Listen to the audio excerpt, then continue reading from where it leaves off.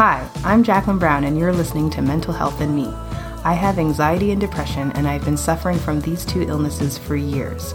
Through this podcast, I am sharing my journey along with practical self-care and wellness tips to help other mental health sufferers and their loved ones cope. I hope you'll join me. Welcome to Mental Health and Me podcast. Today, I want to talk about being awkward. Yes, I talked about this before, and maybe you heard it, as the episode was live for a few weeks before I did it over again. If you listened to my last episode, you'll know why the first time was rushed, why I wasn't clear in making my point, and why I needed to do it over again. This is my attempt at making it better, but I'm already nervous. It feels like there's so much pressure to deliver. Going forward, I will go back to the you get what you get principle while recording both audio and video in one take. Because I've learned, for me, that it's more stressful to do it over. I know that I can't be perfect on the first shot, but I also know I'm not a perfect person. None of us are. Practice does not make you perfect. You can practice your heart out and become really awesome at something. So awesome you can consider yourself master in the field. But being a master does not mean that you don't make mistakes. So it doesn't matter how often I practice or how hard, I very much doubt I'll record a file without mistakes. I might stutter or say the wrong word. I could just sneeze or cough at the wrong time. I will definitely be awkward. I came to terms with my awkwardness a long time ago. Sure, I could say that it's a symptom of my social anxiety, and it might be. It could just be a symptom of my personality. I don't need to have a reason to be awkward, and I don't need a reason to overcome it. It's a part of me, and it makes me who I am. I'm not ashamed of this, and maybe, just maybe, I might be a little proud. Every single video I've recorded, whether it's gone live or not, I always start by adjusting my hair. I tuck it behind my ear or push it on the other side, etc., etc.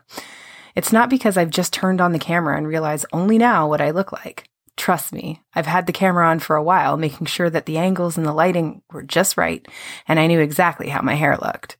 Yet I press record and start fidgeting. The fidgeting is what helps me overcome the fear I have of talking into the little red light.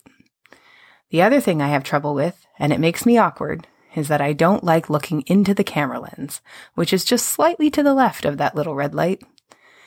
Looking into the lens is how I make eye contact with whoever is watching the video. It's the right thing to do. Making eye contact lets people know that you're listening to them, that you're interested in them, and that you're involved. Except I have trouble doing this in person too. I have to constantly remind myself to look someone in the eyes, hold their attention, and then look away just long enough to not be creepy before looking back again so they know I'm still paying attention. None of this is natural to me. All the rules around eye contact confuse me, and now I have to put it all on video. The lens equals eye contact. Must remember that. When recording a video, I am now fidgeting, playing with my hair, and looking at the lens, but not for too long, because you can't make direct eye contact for longer than a minute without making a person feel uncomfortable. When either party is uncomfortable, it's likely because of another awkward moment that has passed. Maybe that awkward moment was my fault. Maybe it wasn't. Either way, I'm going to feel like it was because of my history with awkwardness. If I wasn't awkward before, this feeling of it being my fault will cause me to do something awkward as a result. Vicious cycle. Once I hit record and I get past the fidgeting and the weird don't I make eye contact with the camera, I begin to speak. Something magical happens then. I stop caring about all the rules of conversation. I get right into the nitty-gritty and forget what I'm supposed to look, or how I'm supposed to look, where I'm supposed to look, or what I'm supposed to do, and I just do it. I'm not focused on my breathing and how that might sound or look to the listener. I'm not counting how many times I say, or cuss my teeth, like thinking of the next thing to say. I just do it. I'm not saying that my awkwardness has disappeared. I simply don't care that it's there. I have something to say, and doggone it, I'm going to say it. Why else would I hit the shiny red record button?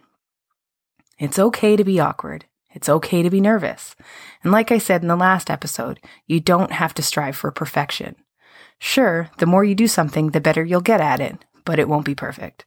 It won't come without nervous tics and hair tucking and shirt sleeve adjusting, knuckle cracking, teeth cussing, or just general fidgeting. If those are the things that get you through the awkwardness of what you feel, then so be it. Own it, because who are you hurting? It's your imperfections that make you, well, you. It's what makes you unique. And in a nutshell, that's what makes you perfect. No one cares that I'm awkward. They don't care about the way I can't look into the camera lens or adjust my hair before I speak. Maybe they're looking for that now. No one cares that I'm just as awkward when I leave as when I start. I don't try to hide it anymore. It is what it is. Allow me the time to be awkward in the beginning and at the end and just focus on the middle, because that's where the message lies. Naturally, when you look back on any conversation with anyone, you're not thinking, oh, do you remember how she tossed her hair to the side before speaking? Or what about when she left? Did you see how she scratched her shoulder? The only people who notice these little meaningless tics are me. I notice my traits, but no one else does. Well, maybe now you will, and I'm okay with that. Because now, when I want to finish the conversation and can't think of the best way to part, I can just scratch my shoulder, nod my head, and sign out. You can't see that now, but I'm already beginning the exit twitch of shoulder scratching. To close, I'll just say this. Imperfections make you perfect. Embrace your flaws. It's really okay to be you. Mental illness or mentally sound, awkward or not, you are awesome. And that is my message today. Be you. Be awesome. Thanks for listening to Mental Health and Me. If you enjoyed this episode, please be sure to subscribe.